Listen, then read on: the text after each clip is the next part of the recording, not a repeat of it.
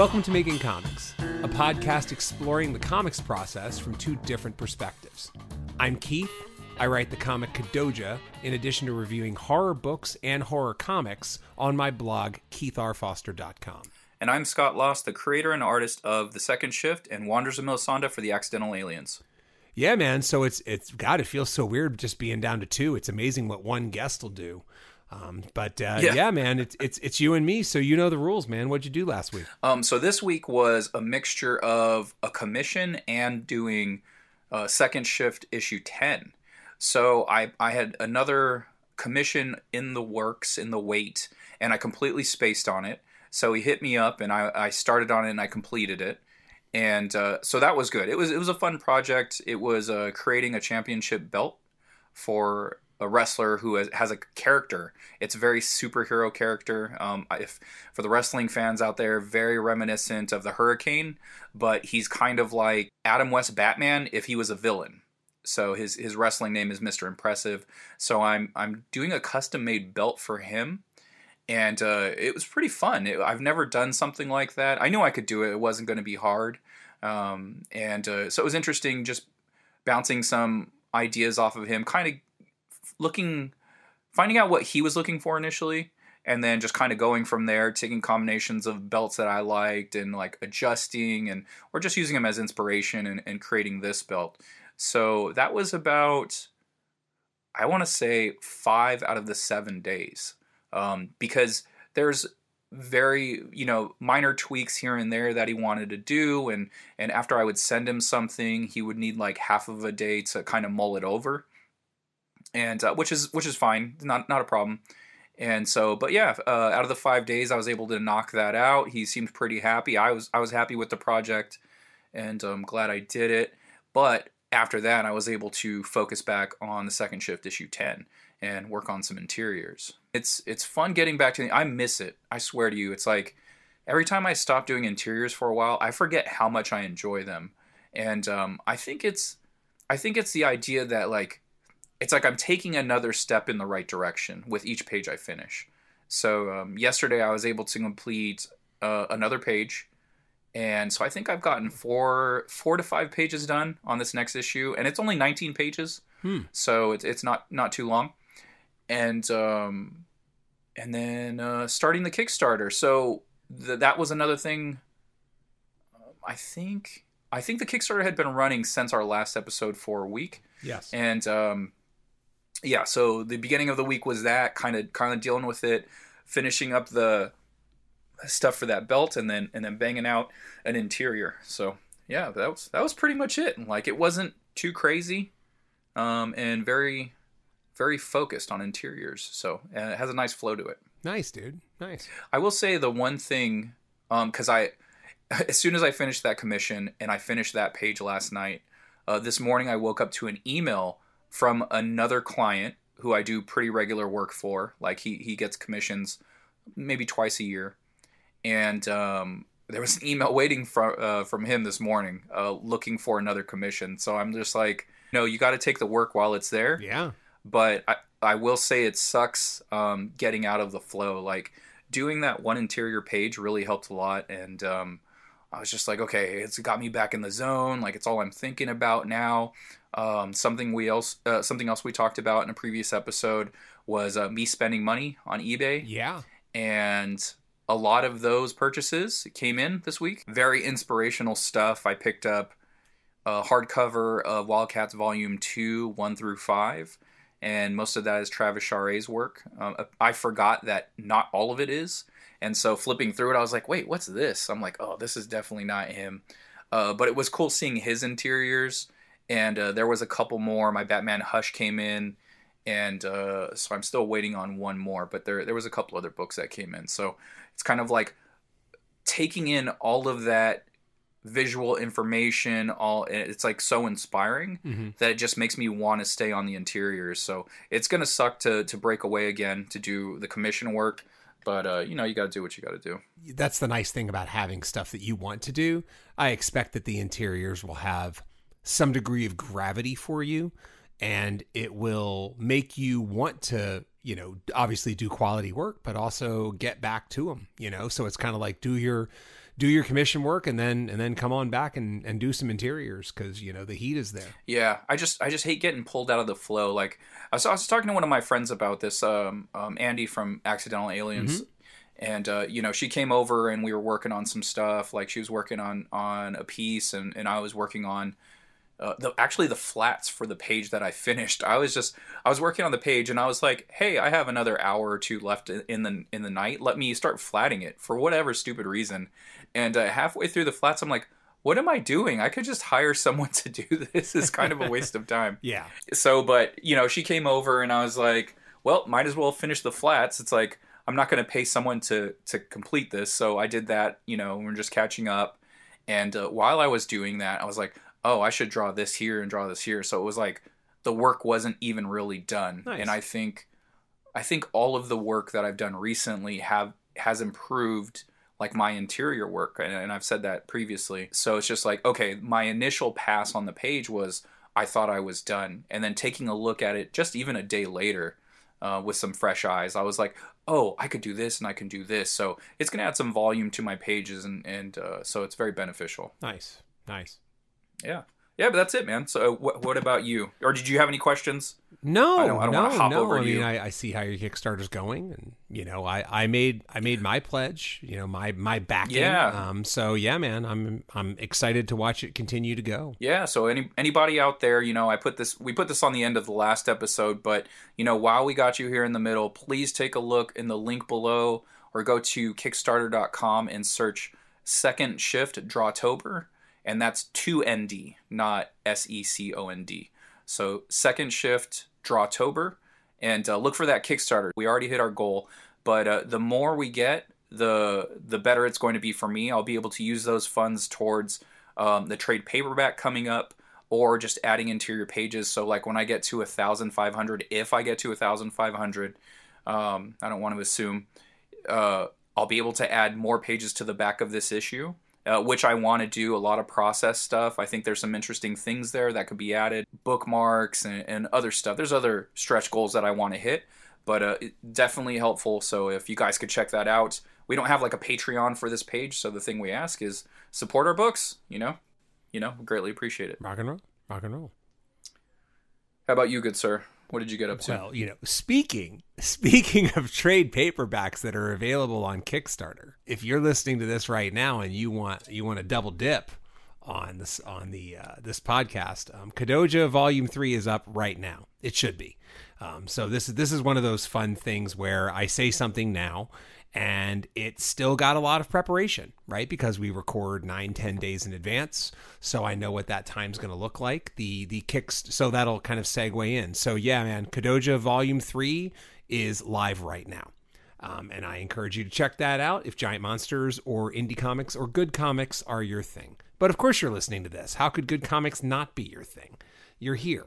So anyway, so yeah, man, it's been a lot. I mean, I'll kind of group everything into two buckets. The first bucket is things funneling into the Kickstarter. So I'm happy to say that my Kickstarter is already approved. I did get it approved pre-graphic and pre-video. I am going to record the video tomorrow night. I already have a idea/loose script of it. And so that'll be the final thing I do. I have been doing a lot of Kickstarter graphics that I can drop in there. Scott, I used your Kickstarter as a really good model, man. You will see some similarities there.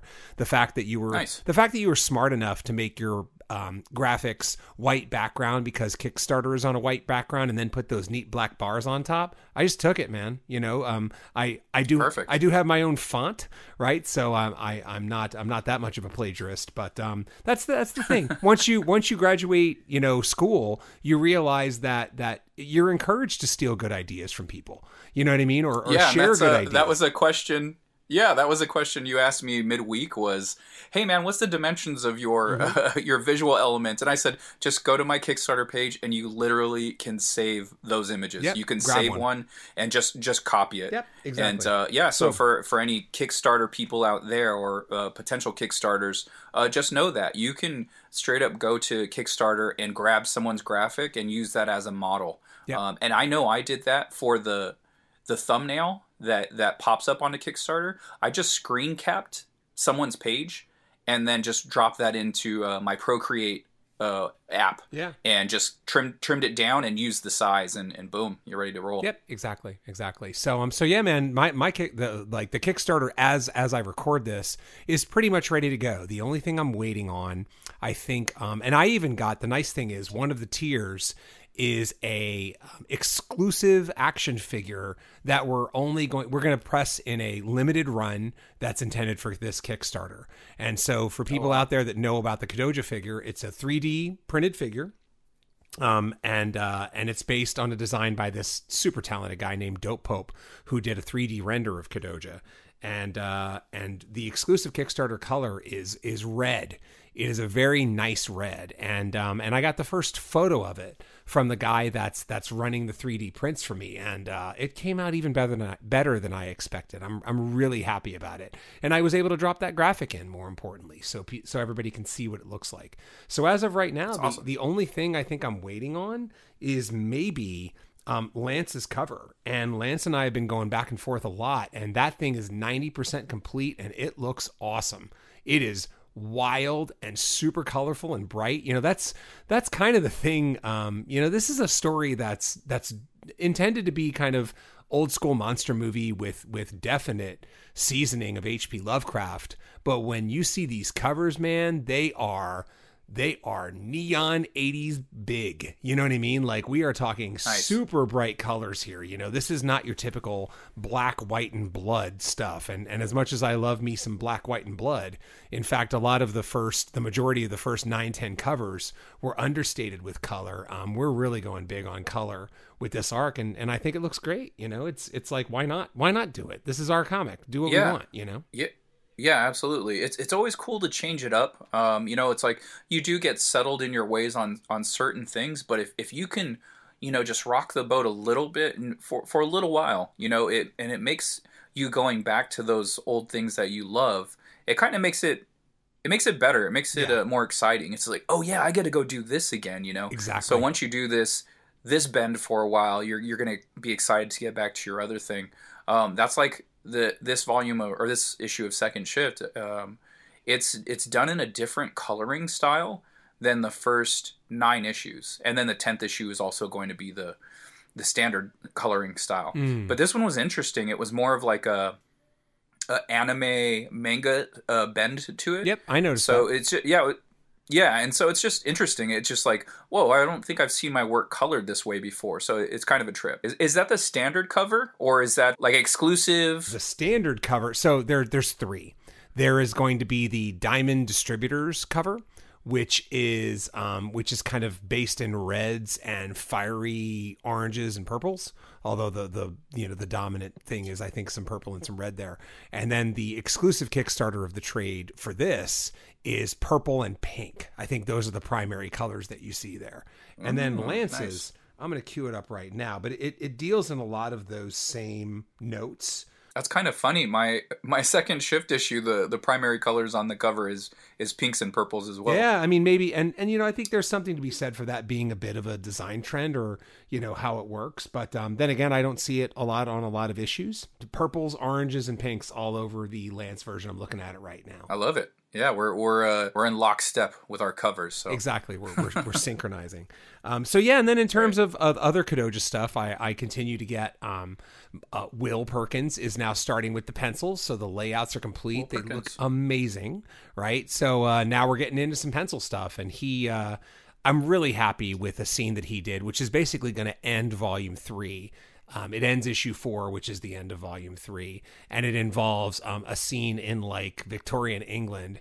And just to see it, what's fun about it is those couple pages are more of standard horror, which is wonderful to look at. I'm so used to military interiors and giant monsters and, a demonic study, and every now and then, like, not much in Kadoja so far has just been like, you could look at that and be like, I think this is a horror comic. Man, is it fun. Maybe someday in the future, I'll get to do a standard horror comic with stuff like this. But, Kadoja's pretty big on horror. Anyway, that was fun.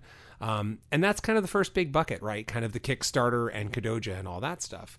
But there's a second bucket too, and that's that I just got word. So, we hung this up, I think, basically when the podcast started almost, that I had finished the third draft of my novel and sent it out to readers. So since then, I've gotten one reader that I've already talked to, and the two of the other three. And at this point, once I hear from these two, I'm just going to, it's time to hit the gas pedal again. I expect that I'll talk to them. One of them I think I'm talking to next Monday, and then the other I'm going to talk to the Sunday after. So within the next 2 weeks, I'm going to be ready to dig back into my novel again. Nice. Yeah, I mean, I'm excited. I'm excited. I've been away from it for a while, and I've not thought about it for a while, and I'm eager to get back into it. But in doing that, what I'm trying to do is, things are going to harmonize pretty nicely if I can just work really hard over these next 10 days, which is I don't have that much prep to do for the Kadoja Kickstarter. And again, when this airs, it's going to launch. So then after that, it's going to be a lot about, me doing things to get the word out on that Kickstarter. In the meantime, I'm probably also going to be firing back up on the book and getting my writing in for every day. So what that means is I have a brief period right now where I need to hit animals very hard, because after that, it's going to immediately jump to third priority for a while. And so I'm happy to say that I've done the layouts, very, very loose layouts, because I can't lay out draw. I can lay out with boxes and panels, and then write in prose what is going in that panel, just to give myself an idea. I am doing that. I have laid out the entire book right now, which is basically the last 3 chapters. That's what was waiting.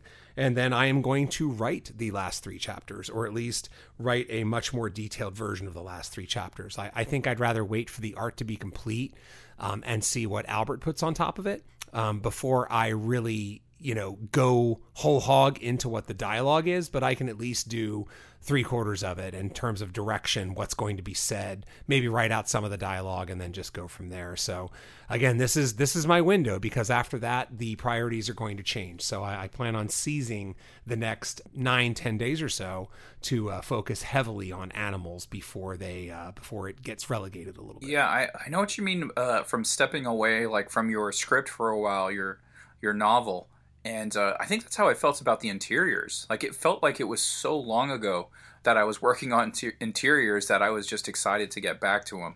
So to get pulled away so quickly, it doesn't feel great. I hear you. I've been away from this for long enough now. And I mean, I listen to / read books every day. I mean, I knock out somewhere between 4 and 5 novels a month still. And you just pick up stuff, and you're trying to pay attention, and you're trying to, if they're audio, then I'm just listening with intent. If they're physical, I'm trying to mark up pages and see what stuff works and what doesn't, and what I like and why I like it, et cetera, et cetera. I've now been away from my book for long enough that I expect that when I look at it again, I'm going to be looking at it like an outsider. It really has sort of vacated my mind, and I'm not, quote, too close to it anymore. And I think that can make for some fascinating editing when you kind of have that feel that it's long gone, but it's like, no, wait a minute, I can still change anything I want in this book. So, man, I'm really, it's not published. It's not. So I'm really excited to get back to it. And again, I'm eager to get back to it, and I will do what it takes to get back to it within 2 weeks, and we'll go from there. It's so interesting, just like listening to you talk about it, and the way I think about drawing now, it's completely different from when I was younger. And that old saying, youth is wasted on the young. And it's just it's so true, because it's like, you're like, man, if I knew then what I know now, like how many things would change. And I was looking at some books, and I was looking at some figure drawing by some artists online. And I was like, man, what I wouldn't give to be back in college taking those life drawing classes again, and it was like, I remember a class in particular where the teacher was like, okay, just focus on a body part, focus wherever you want on the body. We had live models, and just work on that, and for the remaining of the class, which was like probably like 30 minutes or whatever.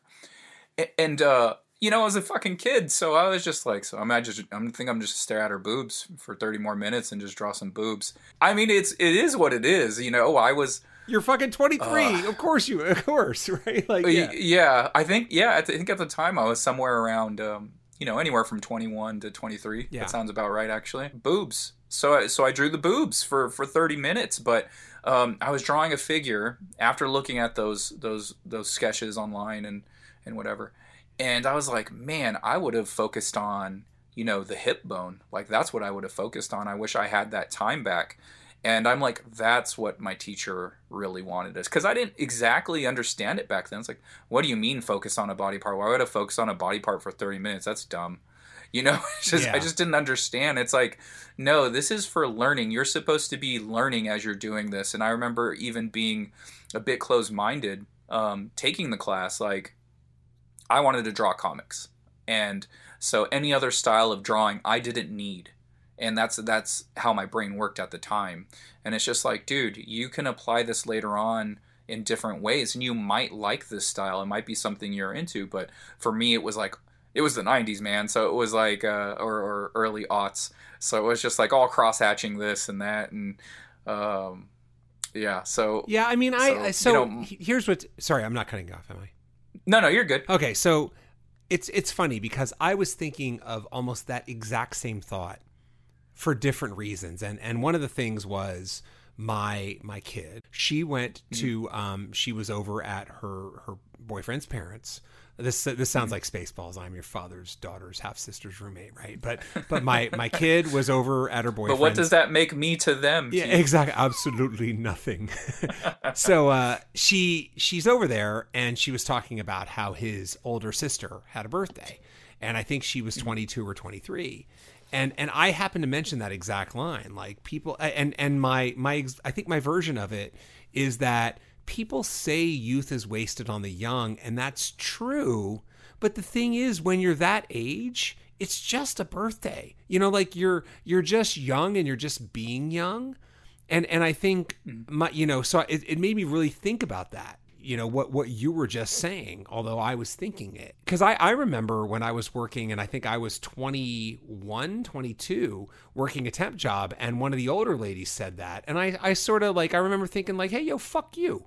Yep. Like youth isn't wasted on the young. And I suppose when we say that, to your point of what you were just saying, we say it in the sense of, I wish that I had the focus I have now, and that I knew myself then the way I know myself now, and that I had all this extra time to continue to do it. I think that's generally what people are really saying when they say something like that. I think that's the way that I think about it. But I don't know, man. But isn't that part of being young? Isn't part of being young like having no direction? Let me tell you an example of why it applies to me specifically, and might not. So that's one aspect of that saying. Another one is when I'm in my 30s and I can barely run because I destroyed my knee wrestling. When my wrestling instructor told me, hey, you shouldn't do that because that'll end up damaging your knees. But at the time, I was 20 and I was fucking indestructible. Yeah. So I thought. And my knee is jacked from it. So it was just like, oh, you should have listened to that guy when you were young because now you're suffering the consequences at 40, I was suffering at 30, 35, from those mistakes, it's just like, only if I would have listened to the older guy, I should have just listened to the older guy. Yeah. So there is a lot of what you're saying is true. Yeah. The 20s, your youth, your 20s, those are for fucking up. But man, if I could take a couple of the fuck ups back, like that would be cool. I understand most of them are educational, and it is what all of our mistakes what make us now. Yeah. But if I could have not done that Bret Hart jumping clothesline where you land on your knees over and over and over again until I got it right, I would have never done it. You know what I mean? If I knew what was going to happen later. I mean, I wish that I would have graduated college and started writing immediately, but that's not how it worked. I thought I had a career rhyming. I had a few minor league record deals that required me to give away most of everything and keep most of nothing. And I was like, nah, this just isn't for me. I'm not willing to sign this much away to get this. Did we talk about My Chemical Romance before on this podcast? I don't think so. And that, yeah, I was going to say, I don't think that's a sentence that's been said between you and I. Yeah. So Gerard Way. Yeah, the writer of Umbrella Academy. Yeah. Yes. He doesn't have as much money. Well, probably now he's fine with all the TV shows and stuff like that. But he didn't have as much money as you thought he would after his amazing music career. Yeah. Something that he did not know, and I don't think it was relayed to them, was that everything in their writers and stuff like that, everything they asked for in their contracts, it came out of the expense of what they were getting paid. Yeah. So they were getting these luxurious tour buses. They're doing this and that and whatever. And so by the time they were getting their checks, they were essentially nothing. Yep. And so it's interesting that you say, hey, I gave away everything pretty much and it wasn't worth the cost. It's like, yeah, Gerard Way was a very famous, not rich person. Yeah. Which is kind of wild, which is wild to think about. Yeah, I mean, the standard line people always say is, would you rather have 10% of nothing or 10% of something or 100% of nothing? And for me, my argument is I'd rather take the 100% of nothing and then try to build it into something. Because if you hit right and you get 100% of something, even if that's something small, by the math that I just said, it only has to be 1/10 the size for you to do just fine. You know what I mean? Like, I remember an article with Parrish Smith of the hip hop duo EPMD, because I'm totally fucking dating myself. If you don't know who EPMD is, go listen to some right now. You're a Customer is a stone cold rap classic. It's from 1986. I don't think you'll be disappointed, and if you are, well, you get your money back because this didn't cost anything.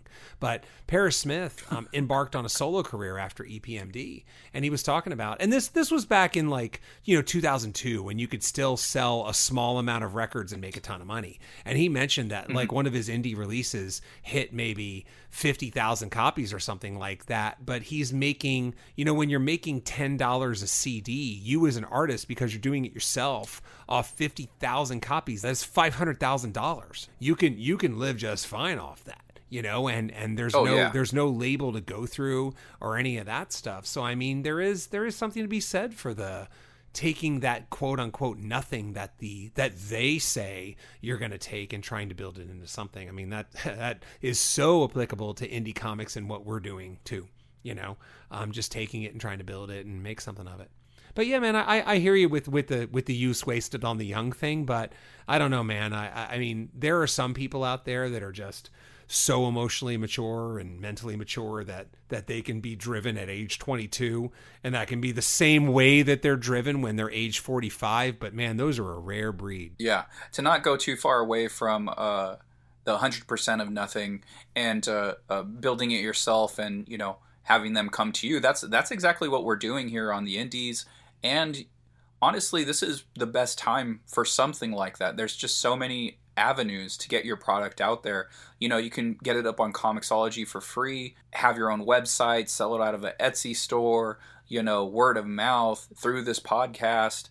I told you off the air that I actually got a Kickstarter backer based off of my YouTube page, and that was kind of cool. So there's just different avenues now. There's just way more ways to get your product out there and to own 100% of whatever you make, Back in the 90s, I will say, because it's not today, it's a different time. But Rob Liefeld talks about this on his podcast, Robservation. It's a really good podcast, by the way. If you don't listen to it, you should give it a listen. Like he needs our help. But anyway, he was talking about that same aspect, but the reverse thinking, because he did both sides of it. And he said, I was young, I wanted to make a name for myself, I didn't want to get left behind. Jim Lee was gonna have X-Men #1, so I created Deadpool and X-Force to not be left behind. And he got he had a contract drawn up for Cable and X-Force and Deadpool. It's just like, okay, he's the creator, he gets 10%, right? Or whatever the number is. I don't know the number. Fortunately for him, Deadpool is an insane monster hit. So he gets 10% of like billions of dollars. So for him, it was a good bet. So, and where that relates to us is he then left Marvel to do Image Comics. And then he also made a buttload of money during Image Comics because he bet on himself. It was the same thing. It was like, well, I'm getting whatever the percentage was of the X-Force sales, was it 4 million copies that he sold of that. And, you get your residuals. The X Office was notoriously making tons of money back in the day. Like Mark Silvestri owned a house in Malibu with a silver Corvette based off of his X-Men residuals. So they were making money hand over fist at Marvel.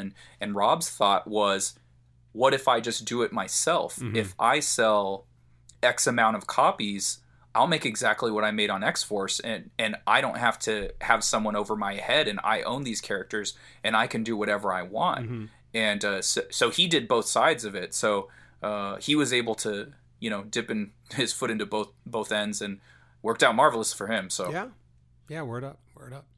All right, man. That's all I have. So now's probably a good time before we wrap this up, that we're going to throw on, because the conversation with Gary Hodges ran so long last week. Like, first of all, the episode itself is long, but second of all, there's more. So what we're going to do is we're going to stop pretty soon, and we're going to tack on a rather long pop culture conversation that we had with Gary, where we talk about a few things. So hopefully you dig that, and hopefully you stay all the way through, because this one's going to push a pretty decent amount of time here. And with that, we might as well just wrap this up. Yeah.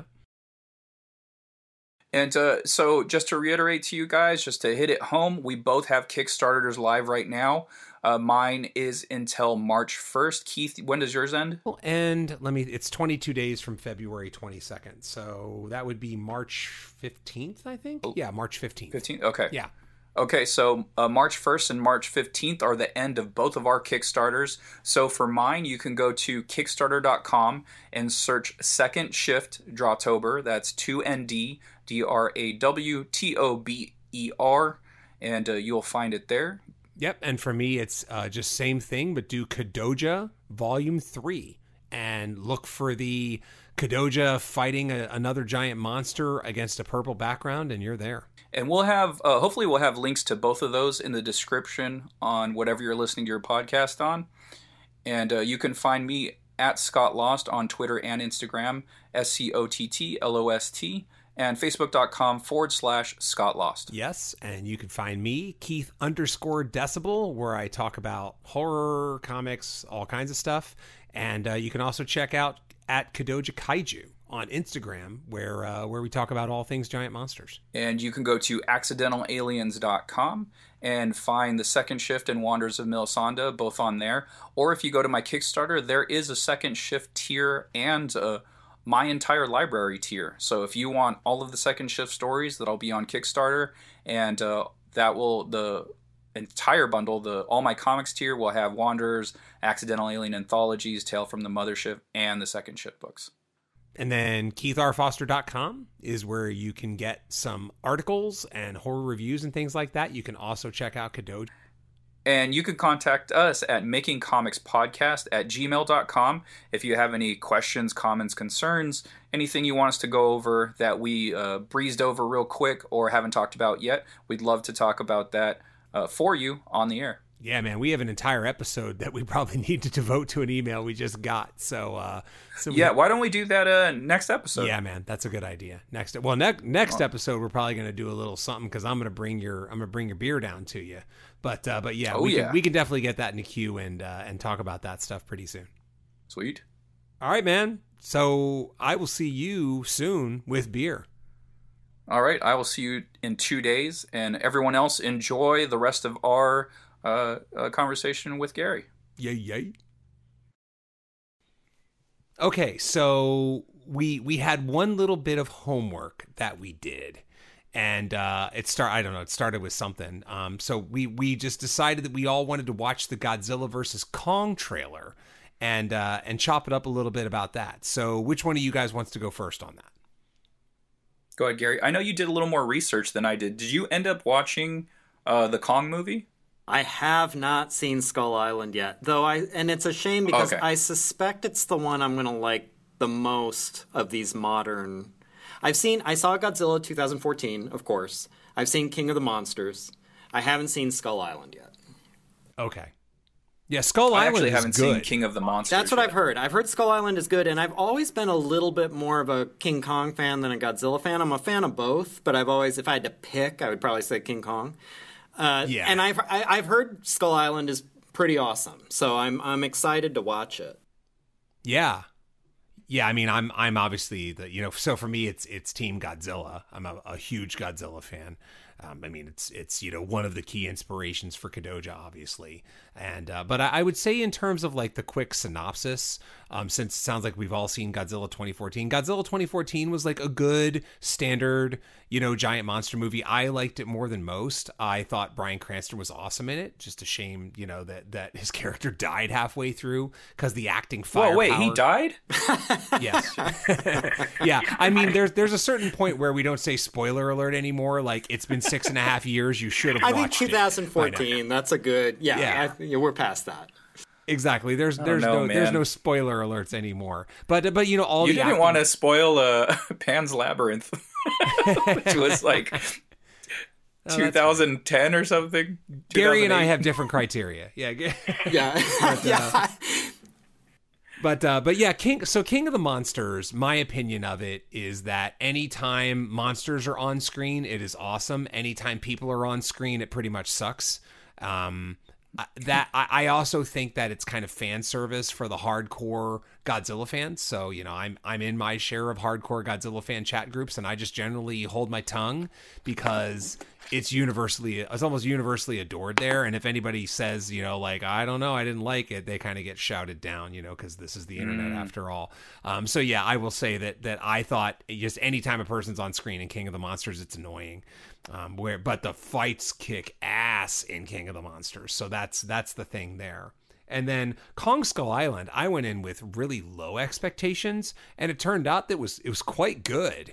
And it had a bunch of, I won't spoil that, but there were some interesting elements to that I really enjoyed just about the way the story unfolded. So yeah, I mean, I don't know whether it's the fact that it was just good or because I had gone in with such relaxed standards, but yeah, Kong Skull Island was a blast to watch. I think I watched it once, but it might have been on an airplane, and I might have been with someone who was bothering me throughout. So I do need to rewatch it. Gotcha. Honestly, I don't remember that much about it, but from what I did see, I remember I did enjoy. Yeah, man, it's a good time. Okay, so we all saw the trailer for Godzilla vs. Kong, and Gary did a little bit more homework, right? So Gary, what were your thoughts on the trailer? Well, even though, as I stated, I'm a little bit more of a King Kong fan, just having seen the two most recent Godzilla movies, it doesn't seem like an even matchup. Like, it seems like Godzilla should basically be able to just tear Kong to pieces. So I'm a little confused about that. I'm a little confused about the sizes, their relative sizes. I know for sure Kong is bigger.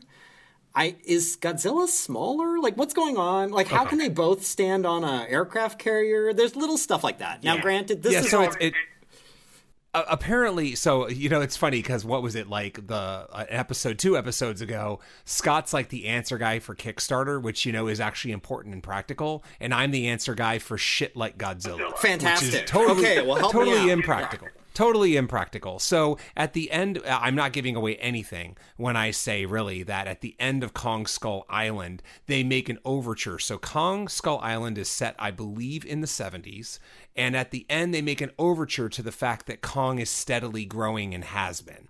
So that is supposed to be the fuel for why Kong is now the same size as Godzilla. As for the aircraft carrier, I also struggle with that because Godzilla is 400 feet tall, basically in the new thing. So if Godzilla's, hitting 400, then that means Kong's doing it too. And that must be the helicarrier from the Avengers or something. That must be the biggest fucking aircraft carrier you can possibly think of. And maybe they're all that big. I don't know. Maybe I'm just a knucklehead. But yeah, that was something I balked at a little bit. But in this movie, they're supposed to be the same size because Kong has theoretically grown to Godzilla's size. Okay, now this is the last suspension of disbelief issue I'm going to mention, because I realize approaching these movies like that is sort of ridiculous, but this is something that it did occur to me. I don't understand how you can even make chains that can hold Kong down, and yet he can punch out Godzilla. That seems like if he can punch out Godzilla, he should be able to pop these chains pretty easily. But I did notice he's got some kind of weird, if you look at the trailer, he's got some kind of a weird green tank on the back of his neck. So maybe they're sedating him or something? I don't know. I don't know what's going on there. Hell yeah, man. Where were you? I did a podcast way back in the day that was short-lived, but I loved. And it was really because I had to do so much research and I moved on to other things. It's called Nerdometrics.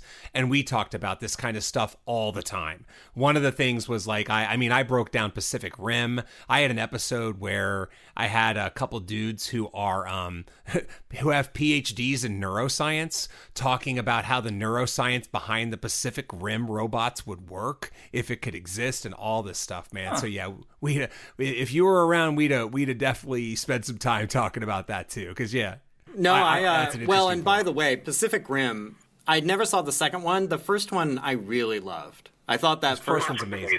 It's so good. And and this kind of, I don't know if I don't know your guys' opinion on the Godzilla movies so far, the new ones.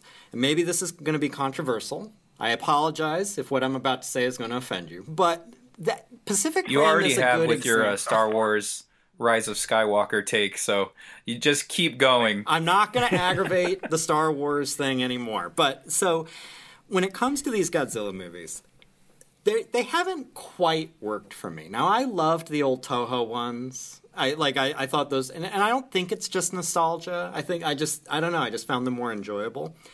There's something about these, the two I've seen, the only two, that just aren't quite working for me. And I think, I haven't quite been able to put my finger on why, but I think, and Keith, like you, I liked the first one a lot more than I think most people did. I thought it was pretty good. I thought it was pretty solid. King of the Monsters, I had to say I was a little bored, and I was trying to figure out why. I think, and using Pacific Rim as a comparison, there's something a little joyless about these new Godzilla movies.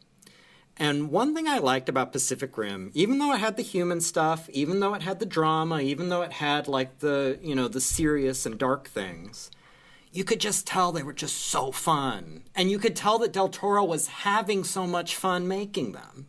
And that kind of made it for me. Yeah, I'm with you. I'm in this, Yep.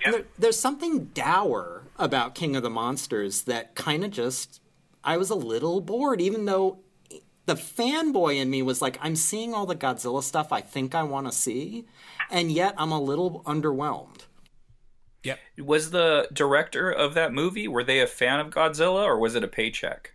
Okay, so the answer actually, what do you think, just out of curiosity, Scott? I didn't see that one. I didn't see that the second one. Gary, what do you think? Yeah, I didn't see King of the Monsters. I'm suspecting it was a paycheck. For King of the Monsters? I would think, just because there's something, I don't get a lot of enthusiasm. There's nothing about it that reads as there was an enthusiastic creator behind this. It looked to me a lot like, these are the cool things that a Godzilla fan would like to see. Let's just work down our list. Yep. Wait, I have a question. Okay, hold on. Let me answer that real quick. Okay. So the answer is, it's actually the reverse. The person who did King of the Monsters is a big fan of Godzilla.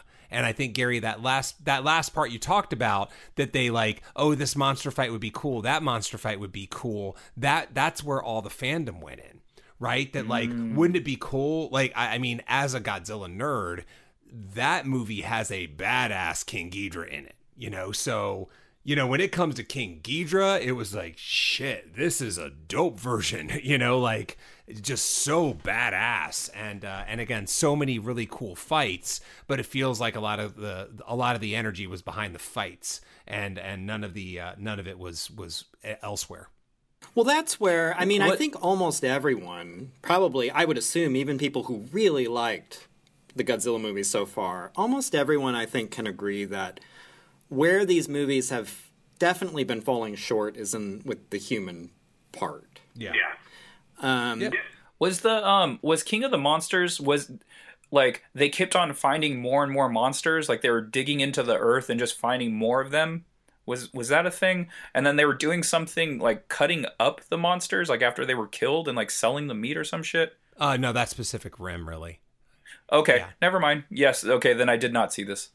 Yeah, King of the Monsters is the monsters were all there, and the Monarch Corporation has found them. But on the first minute of King of the Monsters, I mean, you find this out later, but basically Monarch has 18 or so or whatever it is under containment, right? So there's a whole lot of goddamn monsters in this, but when the movie starts, those monsters are already, they already exist, at least in the world of the movie, and you as a outsider are finding that out, if that makes sense. Okay. It's kind of a jarring switch in my opinion, from 2014 to King of the Monsters, where 2014 you're basically like, oh wow, there are big monsters underground, and then the next one it's like, oh, they're everywhere and we all know about it. Yeah, I hear you. Yeah, I hear you. So Scott, how about you, man? What were your thoughts on the trailer? I really enjoyed it. Going back to something you said, Gary, like with Godzilla easily defeating Kong, apes are insanely strong. So I think strength-wise, I think Kong actually has the edge. But like, I don't know, ferocity or whatever, maybe Godzilla. And then plus he has like the blast and everything. So he's got a little more tricks up his sleeve. But I think physically, like hand-to-hand, I mean, apes are strong as hell. So I can see that being more of an even match. If it was just hand-to-hand combat, I hear you. To say. Generally agree. But with King of the Monsters, it kind of is established. Again, are we spoiling King of the Monsters, or are we fine spoiling that? I don't know. What's there to I'm spoil? Okay. What the hell is there to spoil I'm okay. in King of the Monsters? Well, it seems like, I'll just go out and say it. Well, what the hell? We'll spoil Godzilla King of the Monsters. loses. Look at us. We're going rogue. I think King of the Monsters basically establishes that Godzilla is kind of more or less... he can't be killed. Like, I mean, that was sort of my takeaway. Like, if you just give him enough time to sleep it off, like, he'll be fine. And I don't think that's something we've established with Kong. I think if Godzilla burns a hole in his chest, Kong is dead. I think if if Kong beats the hell out of Godzilla, Godzilla can sleep it off and come back tomorrow. And also at the end of King of the Monsters, Godzilla turns into basically like a walking EDM show where he's just blasting like radioactive light all over him and like just burning up anything around him. Like, I don't know what, that seems like bad news for Kong. Yeah, that's the extra stuff in his belt. You know what I mean? It's just like, well, he's got more tricks up his sleeve than Kong does. It's like Kong could probably beat the shit out of him physically, but he would probably need to seal the deal by ripping his head off. Which, honestly, I don't think that would be out of the realm of possibility. Yeah. Okay. So without... I mean, in terms of that, I think that totally makes sense. Yeah, but I really enjoyed the trailer. I honestly wasn't looking as deep as you guys. I thought about the carrier a little bit, and then just decided to not give a shit. I'm wondering if it's also, something else you said, Gary, was I'm wondering if the human element, I don't know. I think maybe that holds a little more weight with you, and so King of the Monsters was more knockdown, drag out than a story. Like, does that sound possible? There's a story. Yeah, I mean, there is something just enough to annoy you, and that's like it's the worst amount of story. It's the worst, like where it's not that interesting. At least personally, could not give a shit about what happens to any of these people, and I was just sitting there, kind of tapping my foot, waiting for the monster stuff. Now, I like a human element, like Pacific Rim. Again, I liked all the human stuff because they were doing a good job with that. But when it's not that great, I want to just fast forward through it. Yeah. Yep. Yeah, you're like, who the fuck are these people? I don't care about them. Let's move on. Exactly. Yeah. You just don't care at all. You don't care at all. But I enjoyed it, man. Yeah, it was super cool. I dug it. I want to ask you guys a question. Would you like me to spoil the trailer / make you want to rewatch it 3 or 4 more times for other shit? I suspect I know what you want to talk about because I feel like I see minor spoilers in that trailer too. Yeah. So Scott, you cool with this? Yeah, go for it.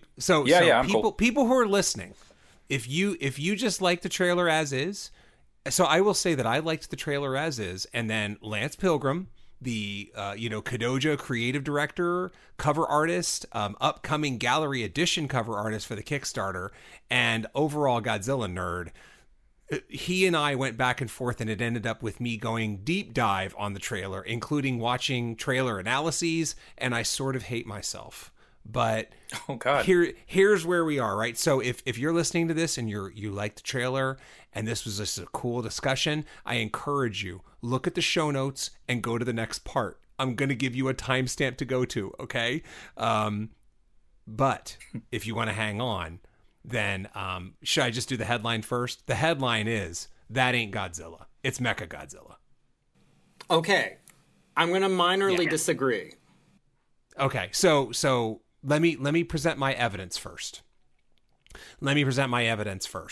If you rewatch the trailer, and this is tricky, right? What you're going to have to do is not only pause it in the right spot, but then convince yourself to watch only the first 8 seconds of the trailer over and over on repeat, right? And what you're going to see is there's a moment where you're kind of like looking into a gray sky, and then you go down to the ground and there are people running down steps into, I don't know, a subway, something like that, on the run from a monster that is doing some mean shit.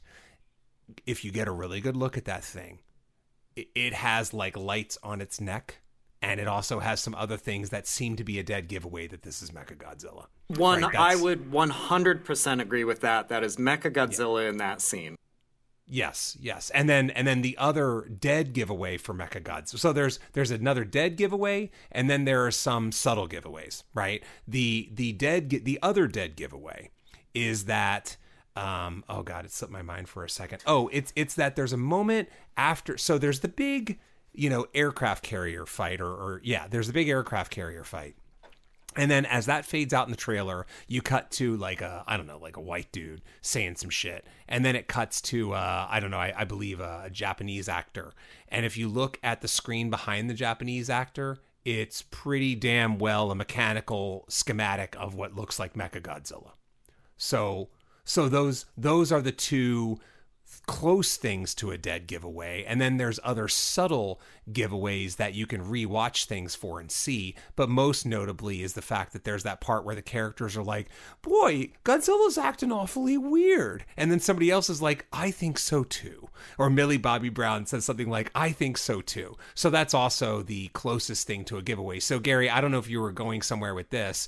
I'm not saying that every fight moment you see in the trailer is Godzilla versus Mechagodzilla disguised as Godzilla, but I imagine that most of those shots, including the, I guess, aircraft carrier fight, involve the fake Godzilla that's somehow masquerading Godzilla or some shit like that. Yes, correct. I did think perhaps you were going in that direction because I have heard that analysis that maybe we're looking at like I don't know what you'd call it. It's like a T-800 version of Mechagodzilla that looks like Godzilla, but it's all like metal underneath. I don't believe that. Here's my... We'll record this. We'll see if I'm right in a few months. But I suspect most of those shots of Godzilla and King Kong facing off are real Godzilla. Based on King of the Monsters, they've already kind of established in this universe that Godzilla can sense, you know, that there's something up with other Titans, and he can go on a tear, like, looking for them. Like, that was kind of the premise of King of the Monsters.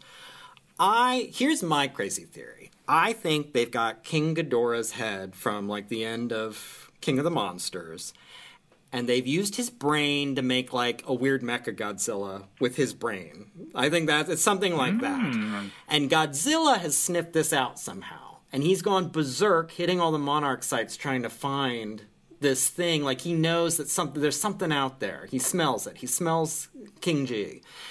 And in the meantime, while people are trying to figure this out, it's like, well, let's get King Kong to help us. And they do have some brawls, and I think they'll be like maybe Kong wins one, and then maybe Godzilla wins one. But then real villain appears in the last third of the movie, and it's like a tag team thing. I think they both bring him down. Now, I suspect, toward the end of the trailer, you see King Kong with an axe that looks like it's made out of a Godzilla spine.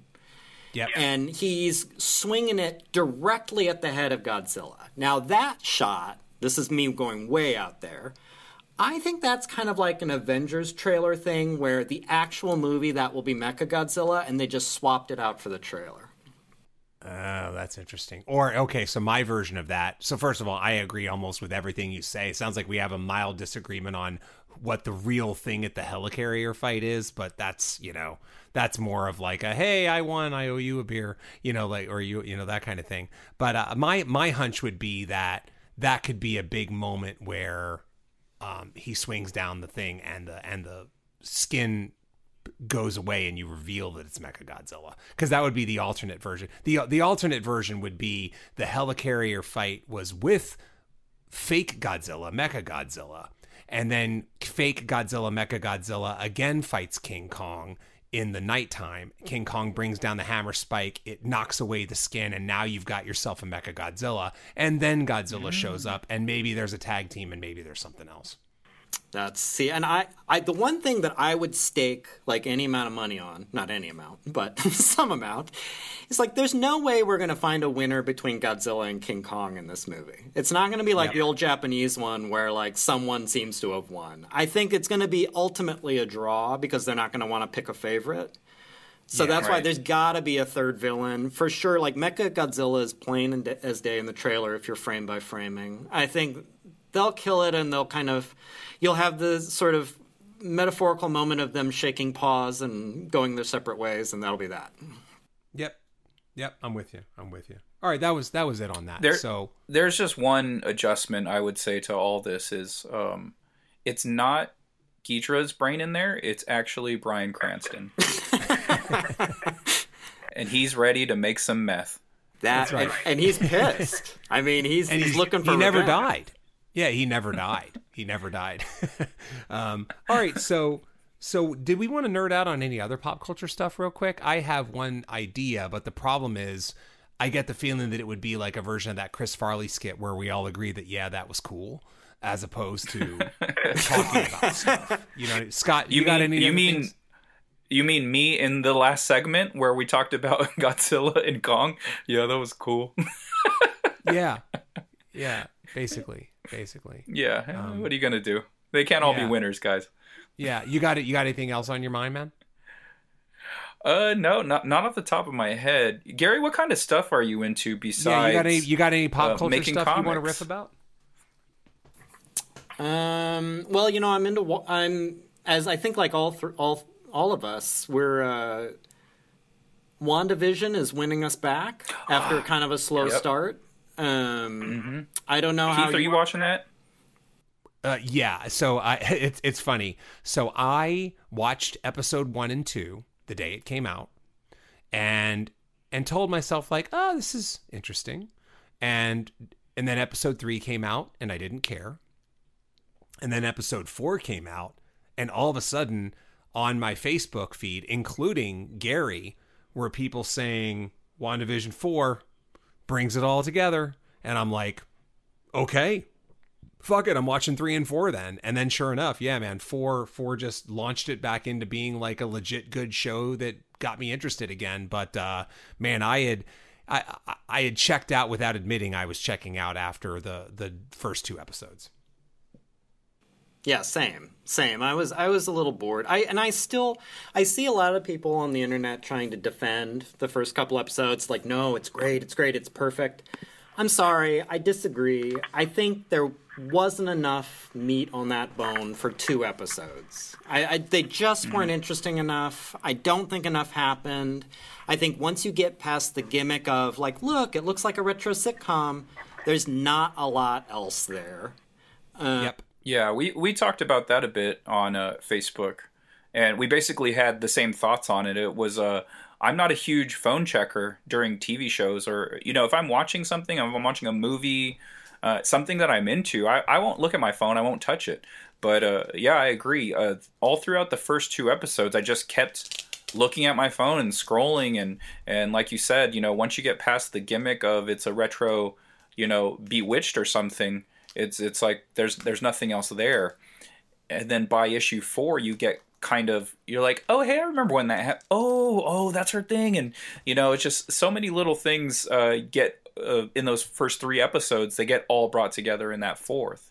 Yeah, it's funny. It's funny because I'm totally there with you on the phone checking thing, and I'm also like that, Scott. I don't really check my phone much either. And I'm just going to draw an interesting comparison, at least for me, is that, so for the movie Tenet, have either of you seen Tenet? I have not yet. No. Chris, no. Scott, have you seen it? Sorry, Christopher Nolan. I have not. Okay, so I love Christopher Nolan films in general. He's one of the few filmmakers where I'm like, yeah, it's like basically him and Akira Kurosawa are the only 2 people where I'm like, oh fuck yeah, they got a movie. And obviously Akira Kurosawa doesn't have any new ones coming out, unfortunately. But with Nolan, when Tenet was first billed, I think that was like a trailer, at fucking Rise of Skywalker. I think they threw that Tenet trailer in there, and I'm like, oh god, yes, I'm so in for this, right?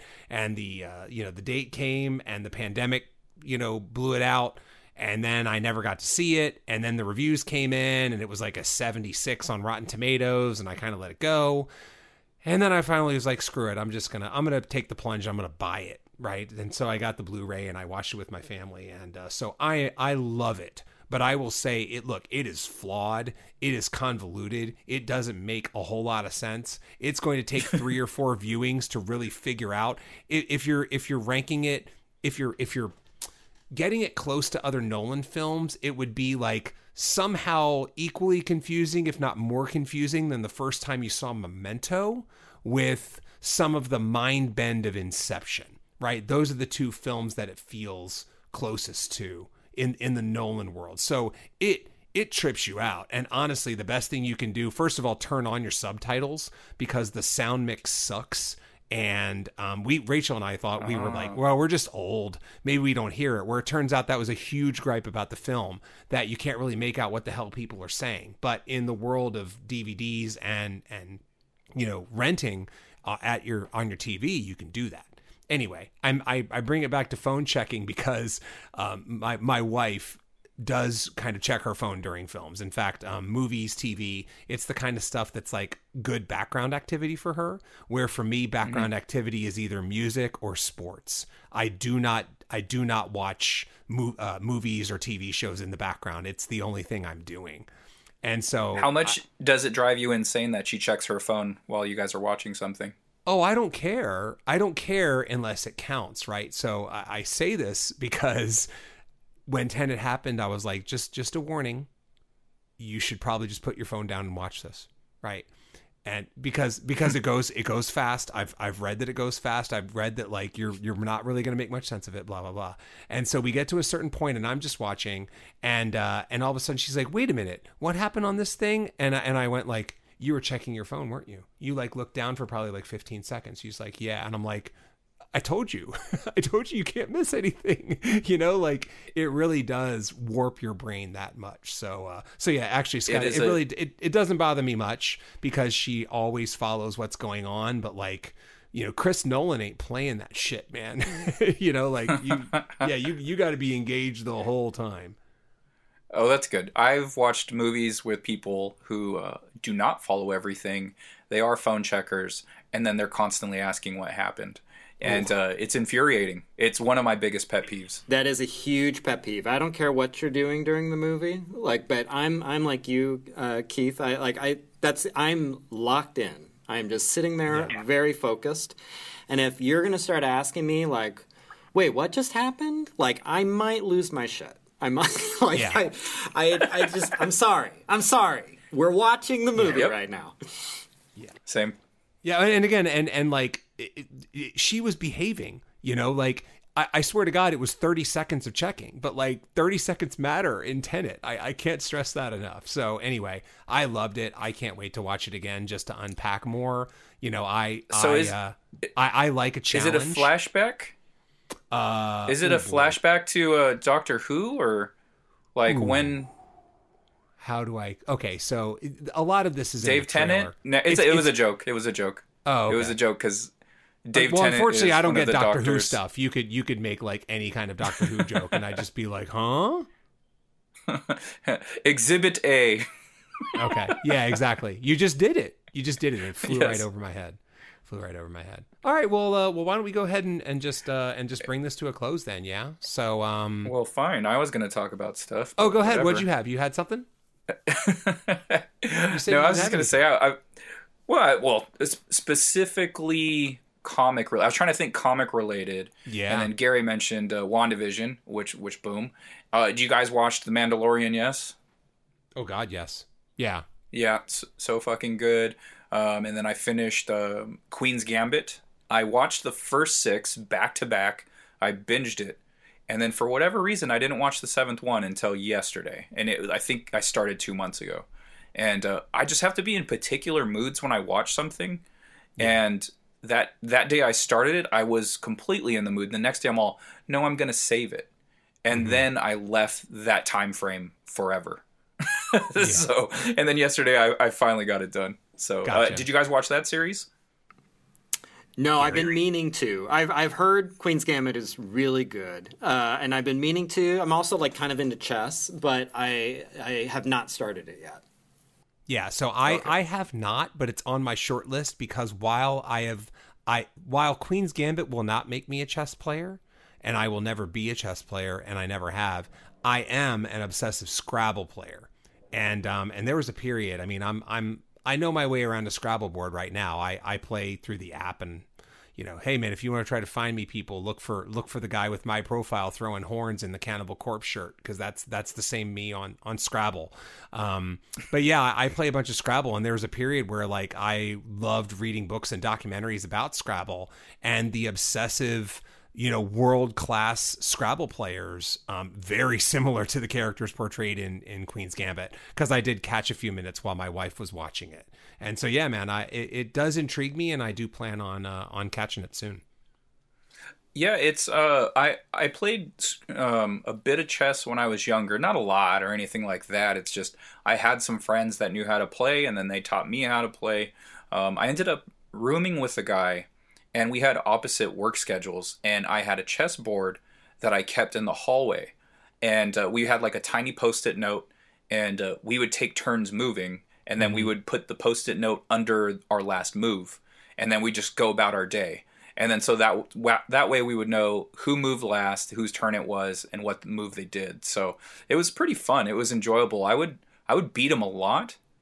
And then one day he just got super good. I was like, oh, this dude's straight up been studying.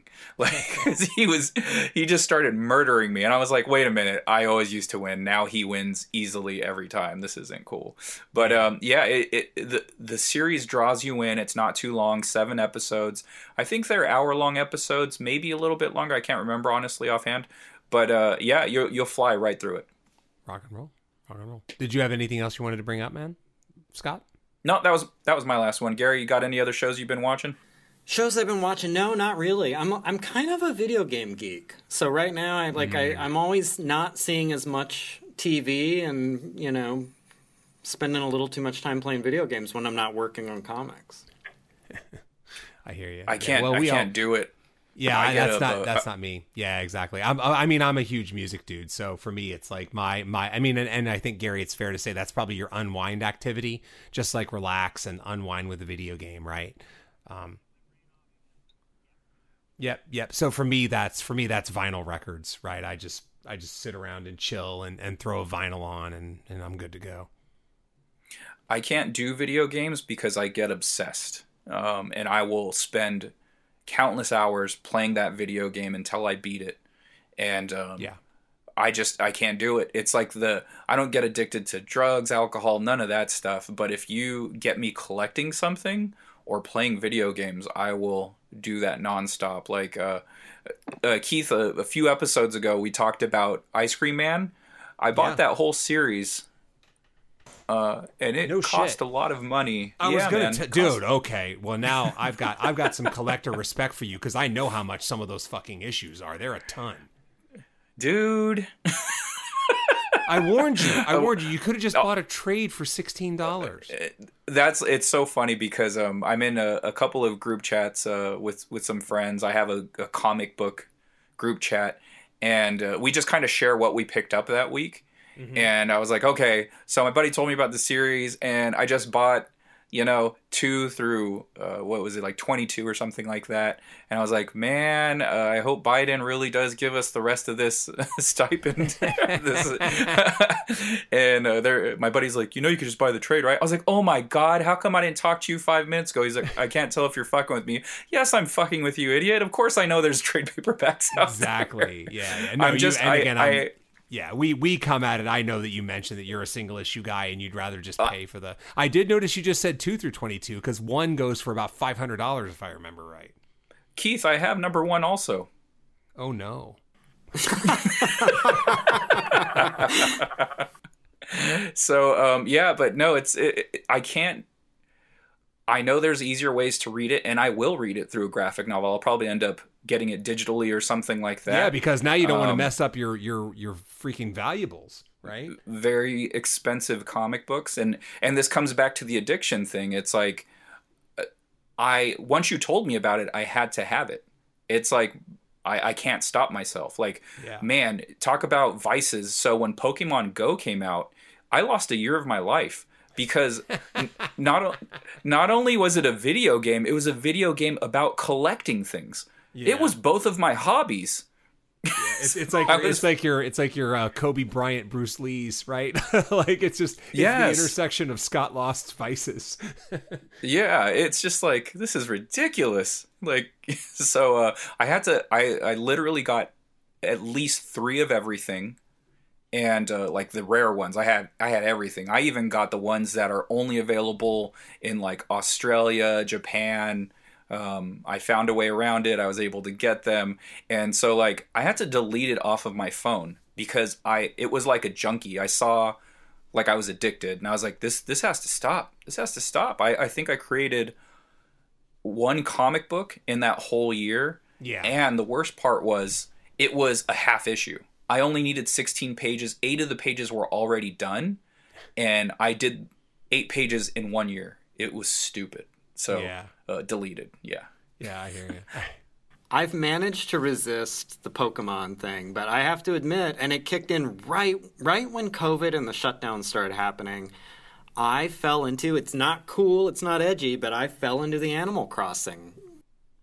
Oh, my kid plays that. Yeah. I actually find it soothing to hang out and just watch her play sometimes. So that's why I think I went crazy with it, because, the world was falling apart, and all I wanted to do was, like, I just want to go and, like, have a conversation with the koala bear and plant a flower garden. Like, that's all I want to do right now.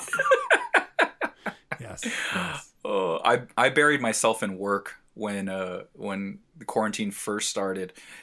This is something I don't really talk about, like on social media normally, but we're a year in, it's fair to say, but quarantine actually helped my life quite a bit. I felt more of like a rat on the wheel, or, a rat going through the maze. It was just, I was going to work 10 hours a day. I was coming home, making dinner, clean up the house or whatever, and then getting to draw for basically an hour and a half to 2 hours before I had to go to sleep and do it all over again. And quarantine actually let me start telecommuting half of my shifts, more than half of my shifts actually. So it really does free up a lot of time. It's just like, yeah, I do work quite a bit, but you're getting rid of the commuting time. You're not losing 2 hours a day or whatever the case, just traveling. And you don't have that mandatory lunch you have to take, while you're at work. So it's just like, okay, how am I supposed to, do any work digitally if I'm stuck in the office? It's just, I don't have it there. But, this has freed up so much time for me, and it actually let me be more productive. I finished Wanderers of Melisande 2 in under 3 months, which is probably one of my best times, start to finish on a book. So, and then, I've gradually been doing other things, so it's eating up more of my time these days, and my process has slowed a little bit. But, I think it's still keeping me mostly productive, which I've been enjoying. I hear you, man. I had a lot of the same experience. I've been able to telecommute most days. I go in about once a week, and that started when this all started, and I was finishing drawing D versus M 1997, and losing the commute was great, really great for that. And not only that, I think both you guys can fully appreciate, if you're a creative, what often is competing is social time. Going out with friends, going and doing things, seeing movies, going to the bar, going out to eat. And all that stuff was off the table. And that kind of, it's sad, and I miss a lot of people since this started. But it was great for productivity. Yep. Mm-hmm. Yep. Totally agree. I have FOMO as well. I have mad FOMO. So, like, fear of missing out. So on Friday nights, that was the night I needed to go out and see what everyone else was doing. And some nights, no one would be doing anything. And I found myself being like, well, this is weird. But then I would stay home and I would draw and I would love it. And I'm like, okay, but, the state of mind was make sure no one else is doing anything so you're not the loser. So it's just like you're the sucker at home drawing by yourself where your friends are out at the bars drinking or whatever. And it's just like, oh, no one's doing that now. And guess what? My hobby, my number one choice in career is to make comic books. And now I get to do that without worrying that I'm missing out on other people partying and shit. So exactly. I do enjoy that.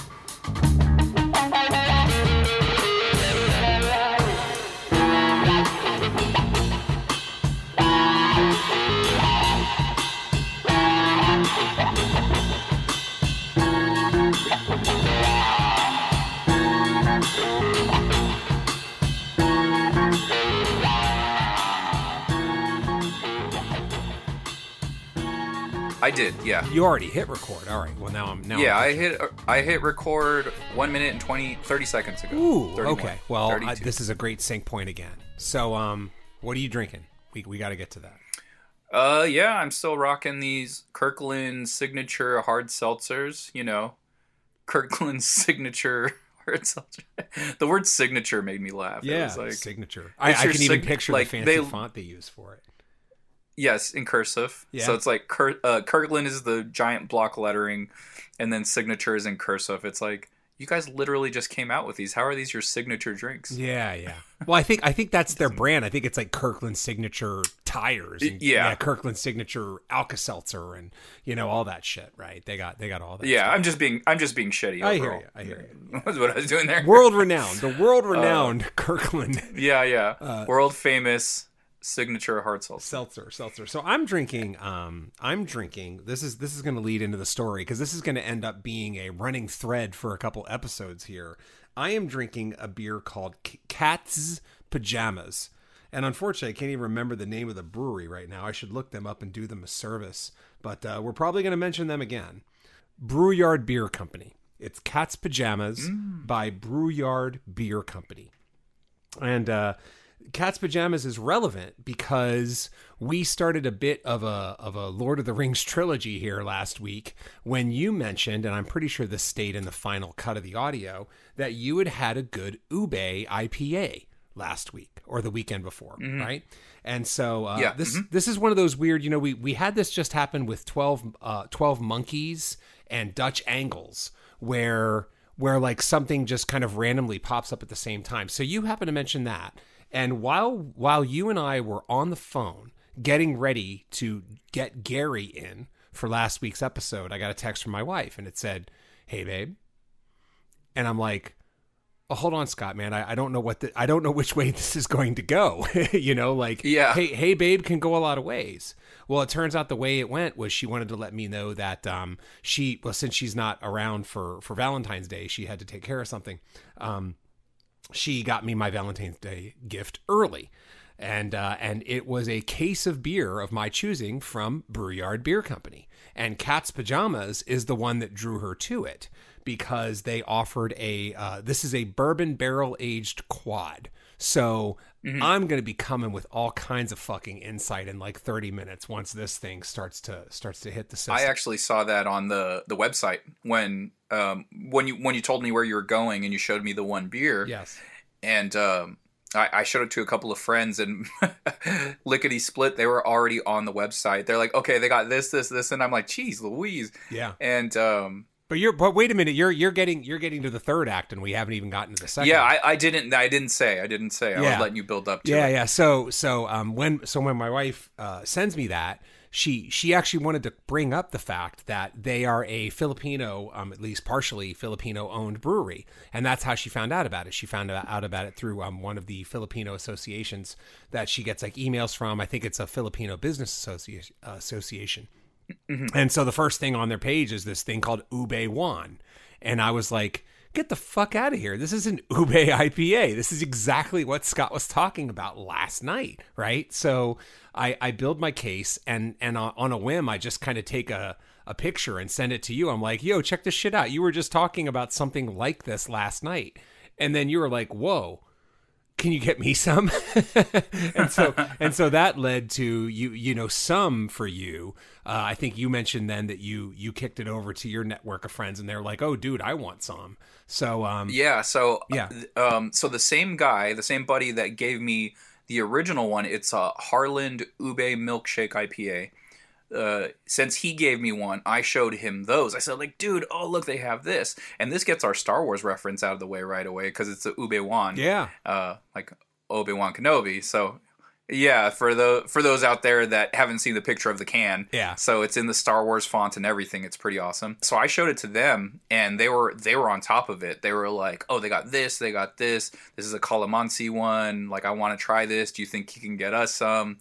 And so that's when I texted you. I said, hey, do you think, and when you mentioned the site thing, I was like, oh, bet this is totally it. Like, because I was reluctant. It was like, I'll just get one extra 4-pack or something and then have them split it. Cause I didn't want to I don't know, man. It's just like, I know you got a good job. I got a good job. So to say, hey, do you mind fronting the cost real quick? And then I'll PayPal it to you. Yeah, so, exactly. And I know overall it wouldn't be an issue. No. But who wants to do that to a friend? So It's like when you came up with the site thing, I was like, oh my gosh, that's even perfect. Yeah. So we can go a little nuts, like not overly, right? Yeah. But enough to where it's like, okay, everyone can get their urges satisfied and have a good time with it. Yeah, so man. I'm excited to try those. Yeah. Man. Now I have your beers right here with me, and this will become an ongoing thread, right? For a little bit anyway, because I got to get these beers to you. I love it. So yeah, I'm gonna drive them down. Oh, yeah. So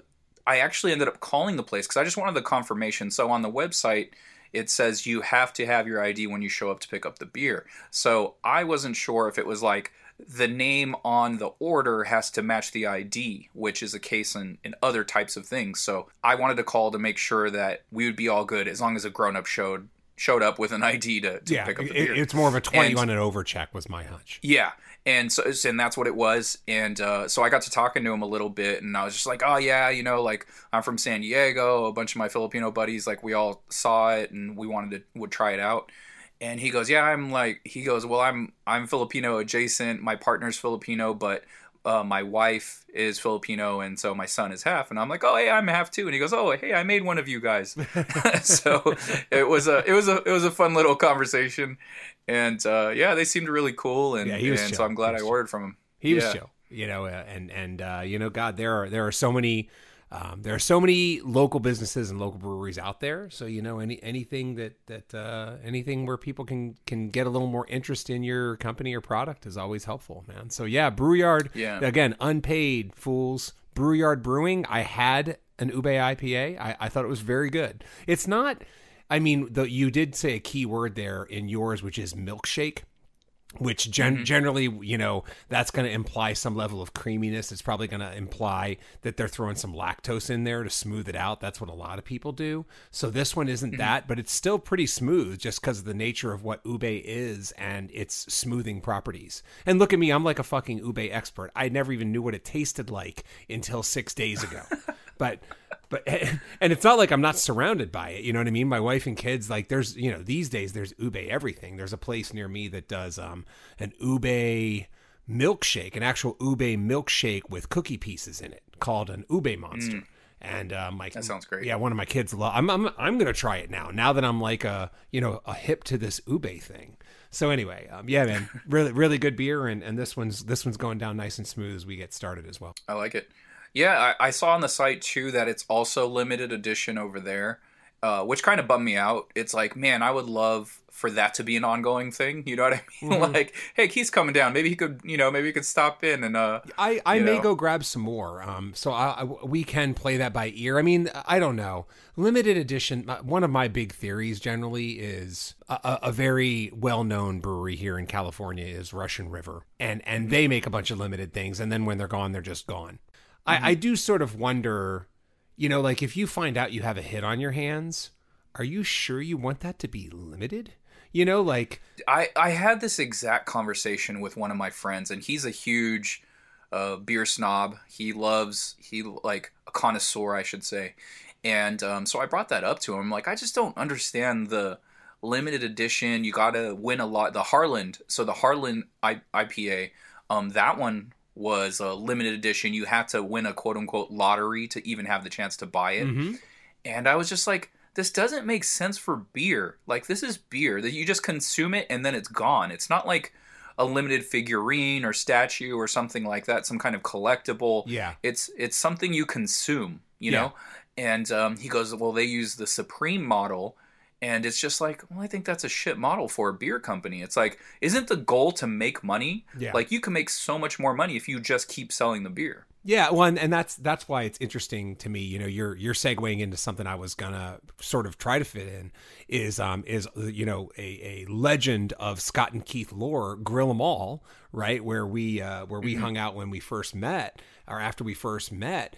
Grill 'Em All does a modified version of that. What they do is every month, so they have a steady menu of like 12 burgers, and then every month they have a burger of the month. And the thing about the burger of the month is, if the burger of the month does incredibly well, they add it to the permanent menu. A couple burgers on their permanent menu, specifically one called the Metallica, which is basically it's a bacon, lettuce, tomato, avocado with ranch on a burger. Mm-hmm. And when you say what that is, it's like intuitive that would be a smash. But I remember when that was burger of the month.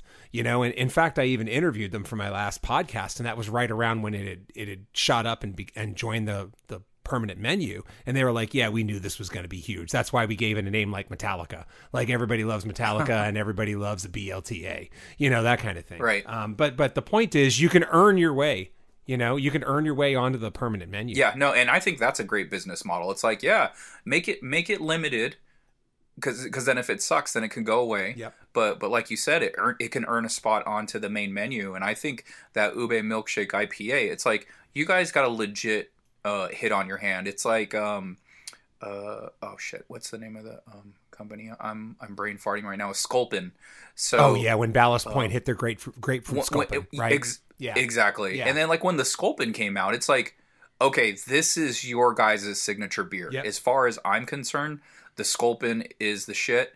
And then you guys topped it by doing grapefruit sculpin. Yep. I tried the watermelon one and it wasn't as good, but the grapefruit, holy shit. In my opinion, the only two fruits that work really well in beers are mango and grapefruit. And I don't generally like grapefruit as itself. Me neither. You know, but boy, throw it in a fucking beer and I'm fine. It's a fucking garbage fruit. Yeah, I don't dude, like it's it. too When people, tart. Yeah. nah, it's no good. But yeah, in a beer, it's perfect. Yeah, whatever the reason, it's perfect in a beer. Yeah. Yeah, it's just crazy the way that shit works. So anyway, it will be interesting Yeah. to see. And I was going to say too that, like, you know, Supreme can do that because they're Supreme. McDonald's can introduce the McRib and keep it around for a month because they're McDonald's and because they kind of cycle through seasonal stuff like that to keep people coming in. You know, it's filet of fish season, it's whatever. And a lot of companies can do that. But the question is, if you're a company trying to get a leg up in the world, can you afford that? Who knows, right? So anyway, we'll see. But yeah, I actually like Ube Wan enough where I might head out there as well. So I'll keep my ear to the ground on that and see if I can go out there before they pull it. Okay, sweet. All right, so we had a little bit of a confusion last week. It was actually your turn. Last week was at 12. So I guess I'll just go back to back here. I'm going to go back to back. That's how we're going to do yeah, this. that'll work. Yeah. Okay, perfect. Yeah, I noticed when after it was over and we were numbering them, I'm like, 12 even. Wait, I don't think that was my turn. And that, I was like, oh shit. The second I listened back to our podcast this week, I was like, fuck. All right, here we go. Yeah. All right, ready?